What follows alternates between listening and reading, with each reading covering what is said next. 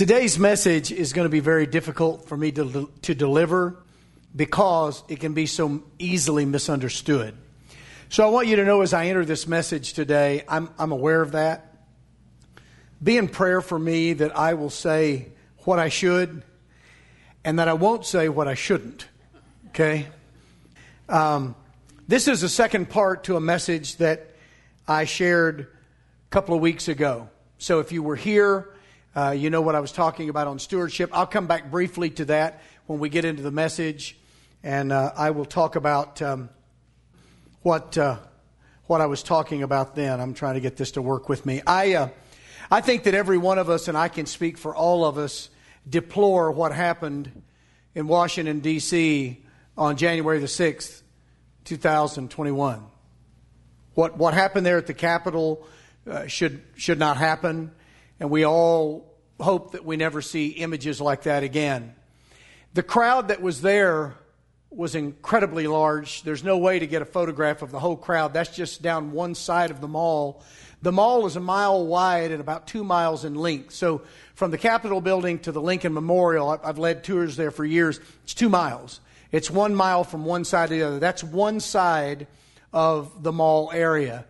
There is another picture of folks in the kind of the middle area where the big sidewalks are in the middle of the mall. And then there is a picture around the Washington Monument. In the distance, you can see the Jefferson Memorial. It's about a half a mile to there and about a half a mile from the Washington Monument back behind you to where the White House is. And then from right to left, it would be 2 miles from the Lincoln Memorial on the right and the Capitol on the left. The Washington Monument is about halfway. It's about a mile. The reason why I'm saying that is because people who are here had no idea what was taking place a mile away. They couldn't even see it. And with the size of the crowd, you realize that the ones who breached the Capitol were a very tiny fraction of the people who were there at a rally to stand behind the president, but the principles that he stands for more than just the president.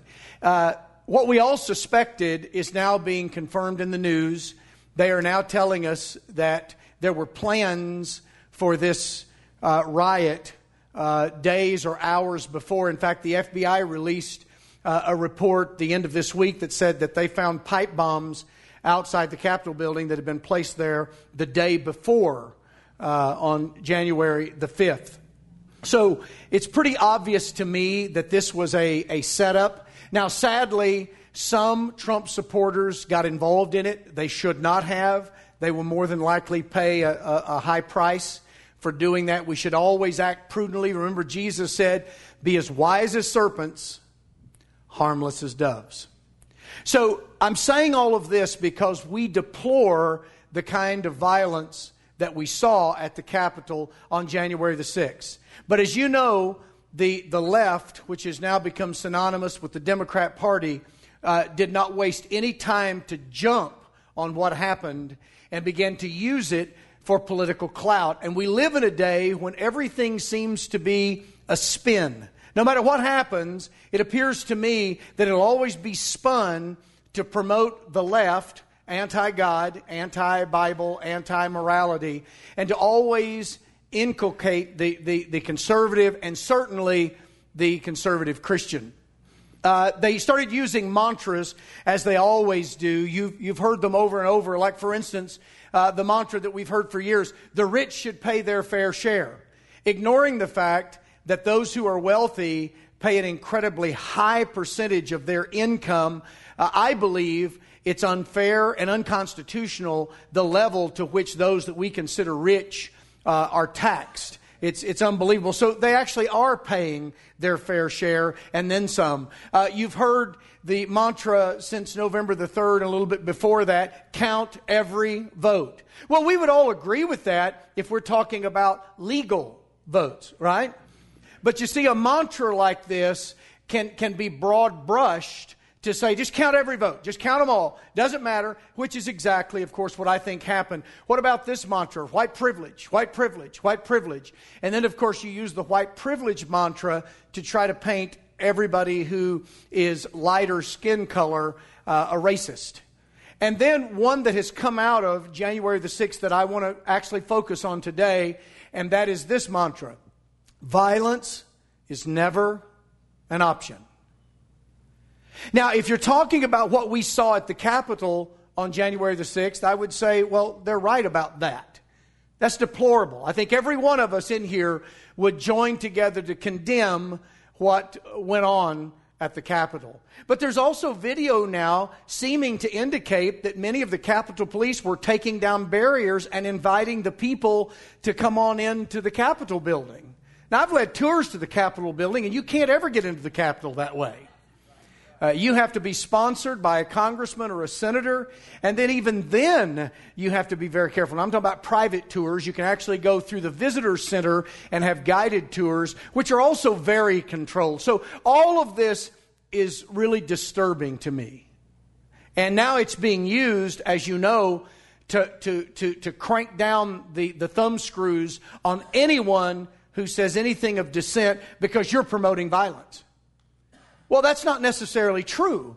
And as I just said, I deplore what happened. And yet, these things are now being loaded up and used against us. So I want to ask and try to answer the question today: when is resistance proper? Now, as I said, this is a second part to a message that I preached 2 weeks ago. The first part was on stewardship, entitled Good Steward, Bad Steward. In that message, we saw that a steward is a person who utilizes and manages all of the resources God provides for the glory of God and the betterment of His creation. A steward will often determine whether the master's business will succeed and prosper or not. That's how important a steward is. We saw that we are all stewards. You and I are stewards. We're stewards of ourselves. We must police ourselves spiritually, physically, mentally. We're stewards of our families, family government. Paul emphasized that last week. We're stewards of our faith. We're to live a life that would exemplify Christ if we claim to be a Christian. How many times have you talked to someone who said, "Oh yeah, I've seen some of you Christians in action. If that's what being a Christian is, I don't want to have any part of it." Well, they weren't being a good steward if they really were a Christian. We're stewards of our church. We're stewards of our communities. This is one of the reasons why I constantly encourage people to run for office at the city and the county level, because we've seen now how powerful city councils and mayors can be if they're willing to just take the law into their own hands and do whatever they want to do and use power that they do not have. We need people there to stand up and say, "No, you don't have that authority." But then the very last one is where I want to focus today, and that is that we're stewards of our country. But what I literally mean by that is the liberty and the justice, not social justice. As Paul mentioned last week, justice. There is no such thing as social justice. There is justice and injustice. There are not different levels and flavors of justice. What is just for you may not be necessarily just for me. What's just for them may not be just for him. That's completely ludicrous and illogical. So I'm talking about justice. You and I have been handed, by virtue of the fact that we grew up in a free land and in a free state, liberty that I think most of us desperately want to pass down to our children and our grandchildren. You know, it was hard for me to understand the love that a parent has for their child until I had a child. And then I always thought that people went nuts when they became grandparents until I found out why. Because now I'm just as nuts as the rest of you who are grandparents. But I understand that it's almost like a second chance, you know. When you were young and you had your children, you were so busy, there were moments that you couldn't savor with them that you now wish you could have. And now that you're older, maybe you're able to learn from that and savor those moments with your grandkids. And I think that's part of the reason that grandkids are such a blessing. It's kind of a second chance to make every moment count that you can, right? Please answer that. Anyway, we are stewards of this. And then I mentioned that we're going to have to give an account for our stewardship. Either the lack of it, or the poor stewardship, or our good stewardship. It'll either be the good steward or bad steward. Now, primarily here, I'm talking to believers. Now, if you don't know Christ, then you're going to answer to God for your own sin like I would mine, unless you have Christ to forgive you of your sins and to use His blood to cleanse you. And then His death on the cross will answer for you. Okay? So if you don't know Christ today, you desperately need to know Him. If you're listening online or maybe later on in a recording and you're not sure if you died right now you'd go to heaven, you need Jesus more than you need liberty or anything else. But for those of us who know Christ, we're going to answer to the Lord for whether or not we've been good or bad stewards. Now that was the gist of the message last week. Now here's what I want to go from here. When we talk about stewardship as a citizen, when we talk about stewardship of liberty and justice, it's a very difficult subject because there's been so much incorrect teaching on the subject and so much confusion in the media, and you've seen it since January the 6th. All the lines have been blurred, and now if you're Ted Cruz or any other conservative that stood up in the Senate and said, hey, I object to certifying these electors until we check out this election fraud, now you're an anarchist and you should be removed from the Senate. So all of a sudden all the lines have been blurred and you can't object, or you're an anarchist, or you're pro-violence. You're pro-groups storming the Capitol. Now, part of that has happened in the church because we haven't understood things like Romans 13, 1 through 5. Now, I don't have time to go into that today, except to tell you that the Bible teaches that there are times when resistance is not only the right thing to do, but God will reward you for it. Look at the Hebrew midwives, including Moses' parents. Look at Queen Esther, who goes into the king violating the law, and she could have been executed, but she's trying to save her people. Look at the 3 asbestos boys. They wouldn't bend, they wouldn't bow, they wouldn't burn, and they were defying the government of their days. Look at Daniel. He knew that it was against the law to pray, but he prayed anyway, not to prove a point. That was simply his commitment to the Lord, and so he lived up to it. Look at the apostles, how they refused to be silent. Look at how Paul was treated, even as a Roman citizen, and sometimes had to invoke his Roman citizenship to prevent getting an illegal beating. Look at Jesus refusing to follow the Jewish Sabbath laws. All of this is evidence that there are times when we must stand up and say no. Now, I know what Paul says in Romans 12:18. He says, if it is possible, as much as depends on you, well, live peaceably with all men. But notice he says, if it is possible. I've already given you some examples when it is not possible. Now, I know there are a lot of people who want to then jump to Romans 14 and quote verse 19 of that chapter. Therefore, let us pursue the things which make for peace and the things by which one may edify another. Do you know in context what he's talking about there? He's talking about eating meat that had been offered to a Gentile idol. He's not talking about tyranny. He's not talking about someone who says, I'm going to strip you of your God-given rights. I'm going to shut the church down simply because I want to. That's not even what he's talking about in that context. So we always have to be careful about how we use Scripture. Now, you're probably familiar with a lot of Old Testament passages of Scripture that jump out at you that seem to go countercultural to the way the church is today. For instance, Psalm 144, verses 1 and 2. Blessed be the Lord my rock, who trains my hands for war and my fingers for battle. My loving kindness and my fortress, my high tower. Notice these are all military terms here. My deliverer, my shield, and the one in whom I take refuge, who subdues my people under me. You say, well, that's just the Old Testament. That doesn't apply. Well, hang on. You say, well, that's under the law. That doesn't apply to me. Well, hang on. Is this true or is it not? Is this a timeless truth or is it only limited to the time in which the psalmist wrote it? You're probably familiar with this passage in Exodus chapter 15. By the way, that passage comes out of a worship song. It's basically what this is.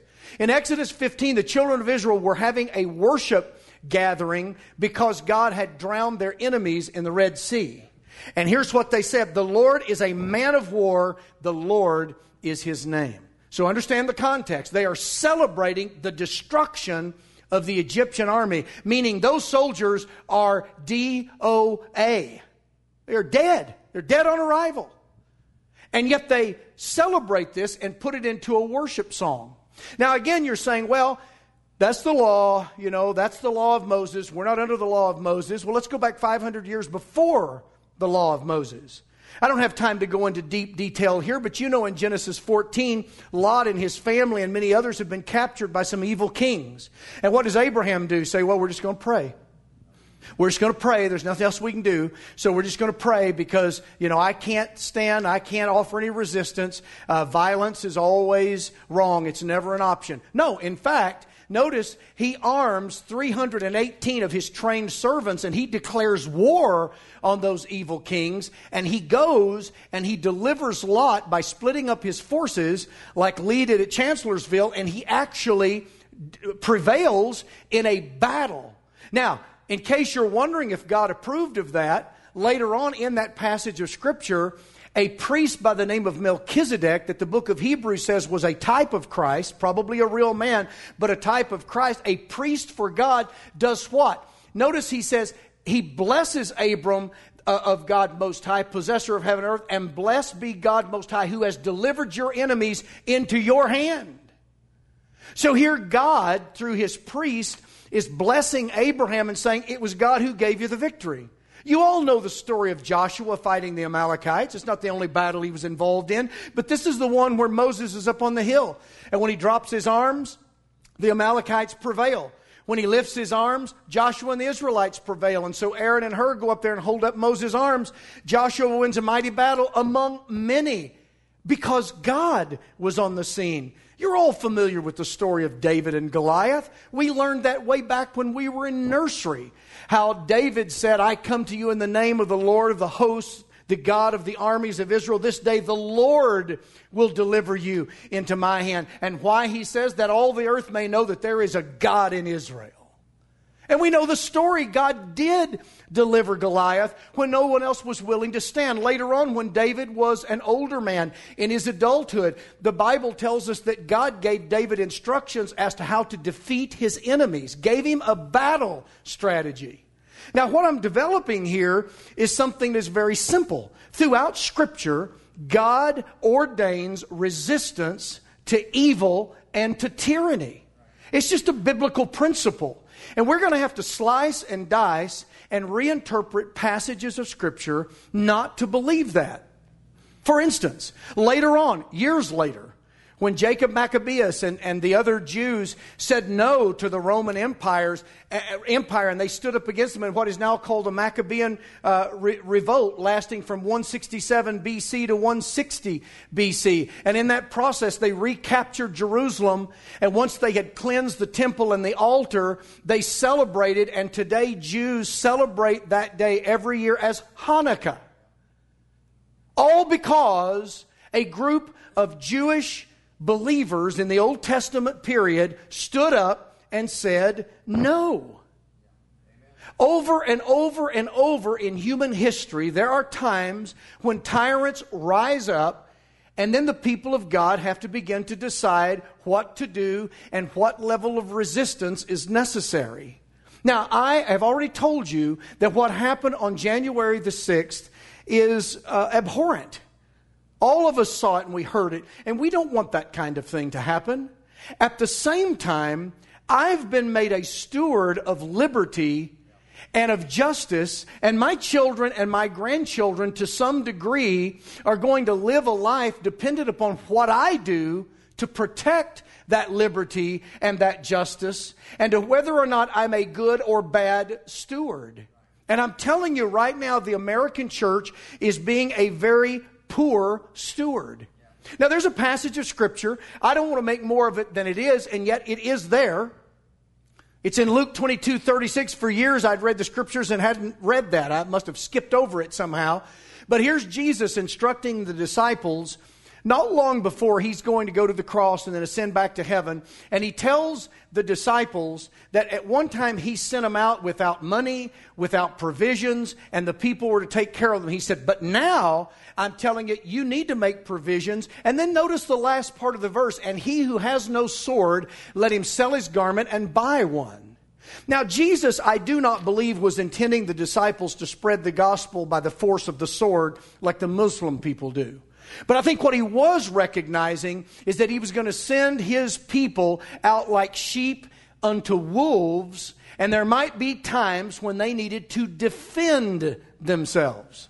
It's the only conclusion I can draw from that passage of Scripture. If we go to our own history, this is a painting of April the 19th, 1775 in Lexington, Massachusetts, what we call the Battle of Lexington. Were they doing the right thing? Were they doing the wrong thing? I'm convinced they did the right thing. And remember, by the way, if you don't know the story, they were walking away from the Redcoats when they fired the first shots. The first shots were fired into the backs of the Lexington men. So you need to remember that. They did not fire the first shots. They did not bring on the war first. They responded in kind, and in the process, 8 of them were killed right there in the churchyard of Jonas Clark, and another 10 were wounded, all led by a preacher and a deacon. But he wasn't the only preacher. You know that I travel around doing the Black Robe presentation. And there was a preacher who grew up in Pennsylvania as a Lutheran who ended up pastoring in a place called Woodstock, Virginia, just a little wilderness community. His church was made out of logs. His name was Peter Muhlenberg. And he became kind of the quintessential Black Robe Regiment preacher, serving in the Virginia House of Burgesses with George Washington and Patrick Henry. He was recommended to be the colonel of a brand new regiment being raised out of Virginia, the 8th Regiment out of Virginia. And so he goes back to his church, and on January the 21st, 1776, he preaches out of Ecclesiastes chapter 3, drawing special attention to verse 8, where the Word of God says that there is a time of war. Obviously, there's also a time of peace, and that's what we all desire. But he says there is a time of war. And then he closes his Bible. He steps down in front of his people, and he said, ladies and gentlemen, there's a time to preach, there's a time to pray, but there's also a time to fight, and that time has now come for me. And then he steps off to the side and he removes his clerical robe. He removes his clerical preaching bands like I do every time I do the presentation somewhere across the country. And he revealed to his congregation the colonial colonel's uniform that he had on. And he begins to recruit the men of his church, and the community hears what's going on. And a bunch of men from the community come and sign up and become a part of the 8th Virginia Regiment. And he leads them from 1776 to 1783, all the way through the war. In fact, in Statuary Hall, in our nation's capital in Washington, D.C., his statue stands in what is called the crypt, but there is no body there. It's just simply the basement to the Capitol, because they intended to bury George Washington there, but he wanted to be buried at Mount Vernon. And so there stands in marble Peter Muhlenberg. Notice flowing over his right arm and back behind him, the robe that he pulled off to lead the 8th Virginia Regiment. Now, there's a reason for this, and it's not just because these guys were spoiling for a fight. You've heard Paul many times mention John Witherspoon, the Presbyterian preacher who also became the president of what became Princeton University. He was one of the members of the Continental Congress that helped to draft, pass, and then declare independence from Great Britain, pass the Declaration, and then declare our independence. It was him. He gave the speech that helped to push the guys over the edge. A Presbyterian preacher, the president of Princeton, which was primarily in those days a seminary. I could tell you story after story. This is Samuel Cooper. He was the pastor of the Brattle Street Church in Boston. He and Benjamin Franklin were close friends. In fact, they were what we'd call pen pals and communicated back and forth when Franklin was in Europe. You may have heard this quote before, but listen to what he says. This is a preacher. A sermon, 1780, peace, peace, we ardently wish, but not upon terms dishonorable to ourselves or dangerous to our liberties. And our enemies seem not yet prepared to allow it upon any other. At present, the voice of providence, the call of our still invaded country, and the cry of everything dear to us all unite to rouse us to prosecute the war with redoubled vigor. Notice, prosecute what? The war. Upon the success of which all our free constitutions and all our hopes depend. On December the 11th, 1784, after the war is over and America is free from British control, a preacher named George Duffield preached this message on December the 11th. Hard alternative, he says, to resign liberty or wage this hazardous war. And yet none other remained. But liberty was the prize. She chose freedom or death as her motto, and nobly resolved on war with all its horrors, that at least her last expiring groan might breathe forth freedom. Because you see, they didn't at the beginning have any guarantee of success, and probably had you asked them, they didn't give themselves much of a chance. Listen to this pastor. His name is Josiah Stearns from Epping, New Hampshire. This is a little portion of a letter that he wrote home to his sons. I want to quote. He says, "If the cause succeeds, it will be a great blessing to the country." Now, he's writing from the battlefield. "But if it should fail, your old father's head will soon be a button for a halter." That means a hangman's noose. You see, this preacher from Epping, New Hampshire, understood what was at stake. He knew that if the cause of liberty failed and the British won, they would execute him. But you see, he was willing to make that stand anyway. This is a famous painting painted by John Trumbull of the Battle of what we call Bunker Hill. It was more the Battle of Breed's Hill. But this is a picture at Bunker Hill when Joseph Warren was killed down here at the bottom. But if you'll look right up here, many of you have seen this. There's a man wearing preaching bands. Well, that's because he is a pastor. That's Dr. Samuel McClintock. He was a pastor from New Hampshire. He was there fighting at Bunker Hill. He wasn't the only pastor who was there, but I'm just drawing attention to him. His family was so committed to the cause of liberty, by the time the war was over, 3 of his 4 sons had died for liberty in the war. On June the 3rd, 1784, after the war is over, I want you to listen to this excerpt from that man's sermon that fought at Bunker Hill. He said, "War was not our object or wish.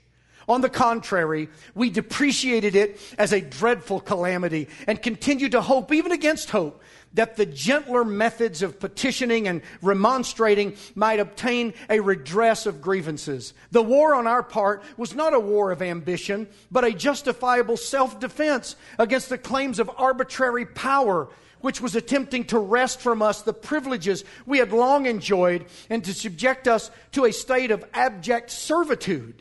It was after we had been treated and repeated insults and injuries, after our dutiful petitions had been rejected with contempt, after the British administration had held up the high claim of authority to make laws binding us in all cases whatsoever." Does anything sound remotely familiar to you?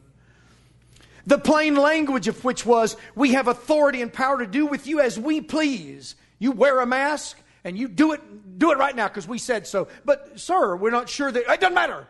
Doesn't matter. We've got the science. Well, what about people with equal degrees in science that say this is not the right course? Doesn't matter. Shut your church down. Shut your business down. Get in your house and shut up. We have the authority. Does it sound familiar?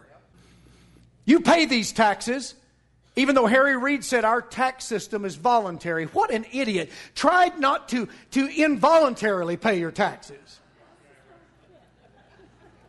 Don't volunteer on April the 15th and see what happens. Let's say, because he goes on, "And if you will not quietly submit," this is what the British were saying, "and deliver up your earnings to support us in our luxury and extravagance," How is it that people who are worth what we're worth go to Congress making $175,000 a year and come out multimillionaires? And they all do.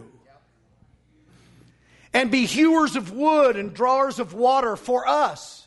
You know what John Kerry said this week about the thousands? Some are saying now with the executive orders that President Biden has signed so far, he's laid off over 1 million workers. Do you know what John Kerry said about all of the oil field workers? Let them make solar panels. That was his response. He's the same guy that just recently predicted that the earth only has 9 years left and then it's gone. Well, I hope he's the first one that sizzles. I'm telling you that right now. "We will lay waste your country with fire and sword," he said, the British said, "and destroy you from under heaven." It was after the sword had been drawn, he says, and bloodshed on the plains of Lexington, Battle of Lexington, and on the fatal Bunker Hill, so that no alternative remained but either absolute submission or open resistance. It was, I say, remember this, a preacher. It was, I say, after all this, that the representatives of the people in Congress chose the latter, declared for independence, and relying on the justice of their cause and the aid of the Almighty, resolved to support it by force of arms. He said it was after all of these things. Moses Mather was a pastor, a graduate of Yale, pastored in Connecticut for 64 years. There's no portrait available of him as far as I know, but this is his tombstone. And I want you to listen to a little excerpt of a sermon that he preached. At a time when we are called upon to surrender our liberties, our religion and country, or defend them at the point of the sword against those that were our friends, our brethren, and allies. He's talking about the British here. See, he's Englishmen, whose swords and ours till lately were never drawn, but for mutual defense, and in joint battalions, cemented in love, affinity, and valor, have wrought wonders, vanquished armies, and triumphed over the power of mighty potentates. Notice he's saying the British have been our friends. They've been our allies. But he says nothing will inspire our counsels with unanimity, our resolves with firmness, and render the exertions, the noble struggles of a brave, free, and injured people, bold, rapid, and irresistible, like a right understanding of the necessity and rectitude of the defense we are compelled to make in this unnatural contention. Notice these preachers are saying, we don't want this. Now, in case you think that it was just a few hotheads and the British weren't doing anything all that nasty, this is the president of Yale, Naphtali Daggett.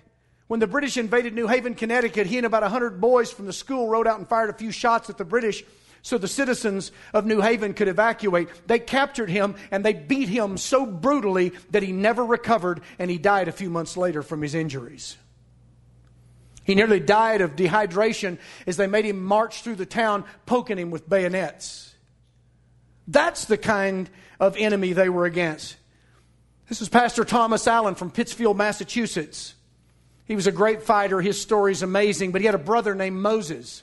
Moses Allen was also a fighter and was standing up for liberty. But he was captured by the British and he was thrown on this ship, the Jersey prison ship. He was not only persecuted there, but he was tortured there. So much so that he couldn't take it anymore. And he tried to jump overboard and swim to safety, but he didn't realize how emaciated his body had become, and he didn't have the strength to keep himself on top of the water, and they stood there and watched and didn't give him any aid while he drowned. That's what they were up against. I have here in this book, and by the way, if you've never read this, you may not like the writing, but I'm telling you, the stories are unbelievable. This week in preparing for this, I was going back through some of this, and I'm thinking, who is the brilliant individual who wrote this? Because I would like to meet him. No, but there are stories, and I don't have time because it's 10 till, and I'm getting there, so I'm almost there. But there's a story in here of an old preacher in his late 70s named Ebenezer Prime. It's about a page and a half of what the British did to him in his church. You can't believe it. It's unbelievable what these people were facing. So when John MacArthur used to say, I don't think he says it anymore, but when John MacArthur used to say that our framers basically wanted to go out and shoot some Englishmen, that is such an incorrect and understated fact that he ought to be embarrassed for having ever said it. And I have deep respect for John MacArthur.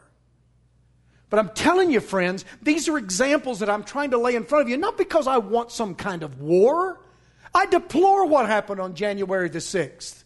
I deplore what is going on in Washington, D.C. right now with this left lopsided government now and everything that they are doing. I deplore what is happening. The question is, what will we do when they do more?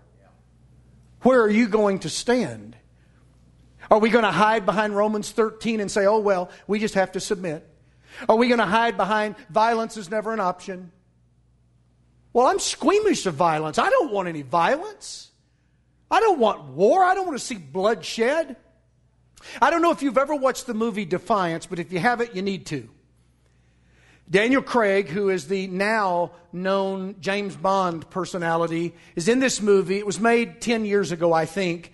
But it's the story of the Jews in Belarusia who actually ran out into the forests because they could in those days, nothing like infrared cameras and all that kind of stuff. And they went out into the forest and they lived, but they fought as guerrilla soldiers, fighting for their liberties. If you've not seen that movie, I beg of you, in this day and time, you need to watch that movie. There are just moments in time when we have to say no. This is another Lutheran preacher who never knew Peter Muhlenberg. He was a German preacher. He was in America, clear from the Nazis. He saw what was going on in Nazi Germany. He said to his friends, I'm going back. They said, oh, Dietrich, if you go back, you're a dead man. He said, how can I abandon my people at this moment? And when this is over, who will be there to put Germany back together? And so he went back to Germany.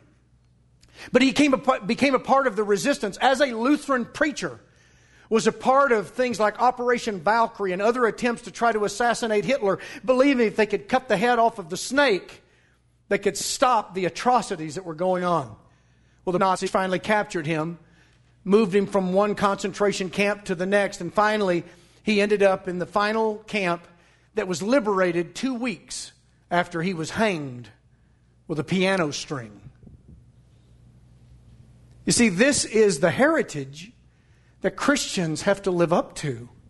This peace at all costs, surrender in the name of Christ, crawl around on the ground and apologize. Where did we get that spirit? What happened to the men in the Christian church around the country? Where did our masculinity go? And it wasn't just the men. Ladies, you remember some of you are here 2 Mother's Days ago. I preached founding mothers. I even had with me on stage a musket of one of the founding mothers. What happened to our spines? So violence is never an option. Well, I guess then that would have caused D-Day to either never happen or end up in colossal failure. I guess then Europe and maybe Great Britain and maybe by now the United States of America would all be Nazi controlled. Violence is never an option. I guess you need to tell that to the boys on Iwo Jima. When the Imperial Japanese decided that they were going to take over the world and had a pretty good jump on us, just like the Nazis in Europe, they in the Pacific. Never a place for violence. Violence is never an option. Tell that to men and women who have stood up and defended our liberties at the price of their own lives. Tell that to those countless parents who've seen it. Tell that to pastors like Charles Van Wyk, who has been here, who was a pastor in South Africa, he was a missionary. Some thugs came into his church on June the 25th, 1993, and began to shoot people and had bombs and started setting those up. They managed to kill 11 of the members and wounded 58, but he pulled out his pistol and shot one of them. And just that much resistance stopped their attack, and they left the church. They now believe that by his actions, he saved countless lives, and those thugs would have probably killed everyone in that church, including him. So say violence is never an option to that pastor. Or how about this pastor? We don't know whether that's his grave or not, because we don't really know where he's buried. But he was murdered in our War of Independence. His name is John Rosbrug. He pastored at the Forks of the Delaware in what used to be rural New Jersey. He was 63 when the war first started. He felt he was too old to go fight, so he helped to care for the families of the men who were younger that went on to fight. But after the Colonial Army and George Washington were nearly wiped out in New York at the Battle of Long Island, he decided that maybe it was time for a different course. He called the remaining part of his congregation together and he said, "Men, we must rally to the aid of General Washington and to liberty." And his men said, "Preacher, we'll go if you will lead us." And he led them. They caught up with Washington and the army outside of Trenton, New Jersey. They were part of the Battle of Trenton on December the 26th, 1776, when America won a dazzling, startling victory over the Hessians. But a week later, there was a second Battle of Trenton that most people had never even heard of, where the British and the Hessians tried to retake Trenton. Rosbrug got separated from the Americans by a creek, and he knew that if he crossed the creek on horseback in the daylight, the redcoats would catch him, and they'd either torture him or they'd just kill him flat out. So he rode all day long trying to evade capture, and he succeeded. But when he went to a little tavern to try to get him something to drink and something to eat, when he came outside, his horse was gone. Now he's caught flat-footed. He was going to cross the creek when the sun set, and even though the British would hear what was going on, they'd not know what had happened until he was already safe on the other side. So he starts looking for his horse, and he works through the trees and the bushes, and he works his way through a thicket of brush and comes out on the other side to a squad of Hessian soldiers with their guns pointed at him, commanded by a British officer. Now, the reason we know what happened from that point, in fact, even before that point, is because one of those Hessians went running into town celebrating that he had killed him a rebel preacher. So what happens is Rosbrug offers himself as a prisoner. He tells them that he has a family, but they know he's a preacher. And they just laugh at him, and he knows they're going to kill him. Now here he is trying to surrender, and they're going to kill him. And so he prays. Some of you have seen me act this out. He prays, and then he rises up from his prayer, and they jump on him and they bayonet him to death. All while he was praying for them and asking them to take him as their prisoner. His body was buried quickly in a shallow grave, and then later on another Black Robe preacher, I quoted a little part of a sermon, George Duffield earlier. George Duffield and Rosbrug's wife and her brother found his body and gave him a more decent Christian burial. No one's quite sure if he's buried exactly where this tombstone is, but that's his tombstone. We don't know what he looked like. This is a portrait of his son, James. But a faceless, almost nameless man died because he believed in something so strongly that he knew he had to stand. His Christian faith required it of him.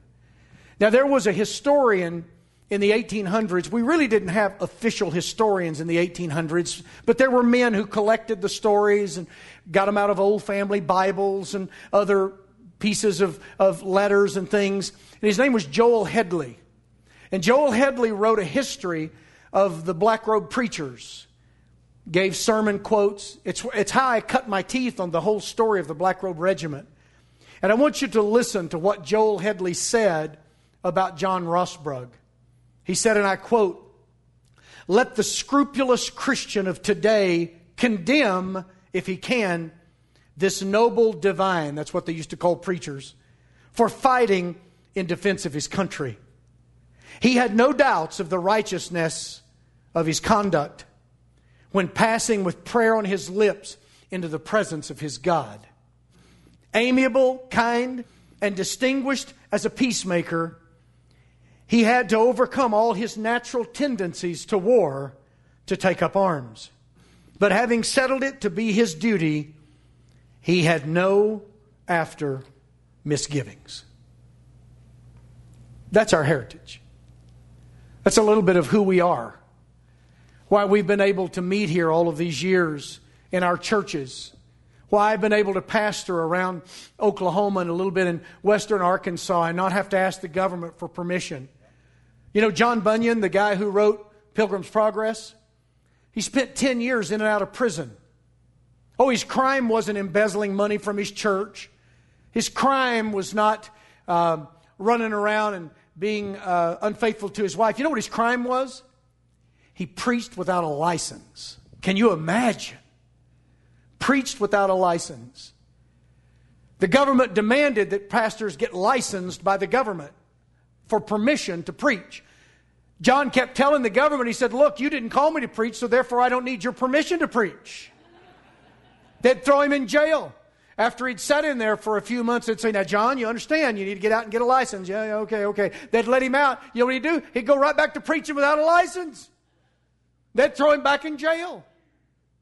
The stories are told of him looking out the windows of his jail cell, watching his little children have to work on the streets, and I don't mean immorally, but selling and doing different kinds of things and chores to try to make a living for the family because he was in jail and couldn't. Simply because he wouldn't get a license to preach. You think we'd take that kind of stand today? No, we'd go get the license. Or we'll do whatever it is. So friends, in closing here, we've been made stewards. I talked all about 2 weeks ago what stewardship means. You're a steward, and I'm a steward. And it's either good steward or bad steward. And we're going to answer to God for what kind of stewards we are. Please do not misunderstand me. I don't want war. Now let me say that again. I don't want war.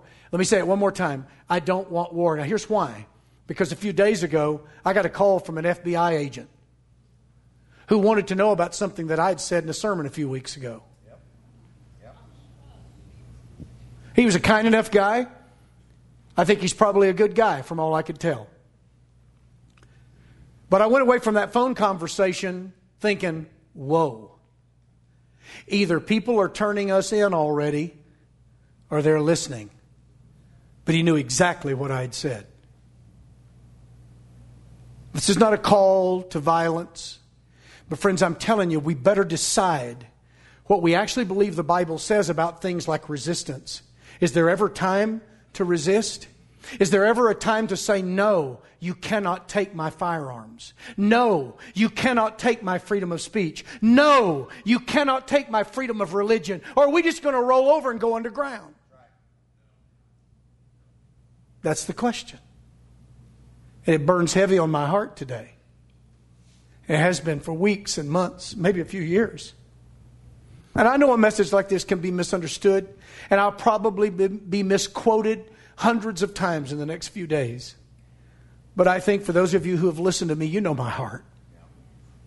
Friends, we must find out what we believe, and we better nail it down hard and fast, because it just could be that in the coming months, those beliefs are going to be tested.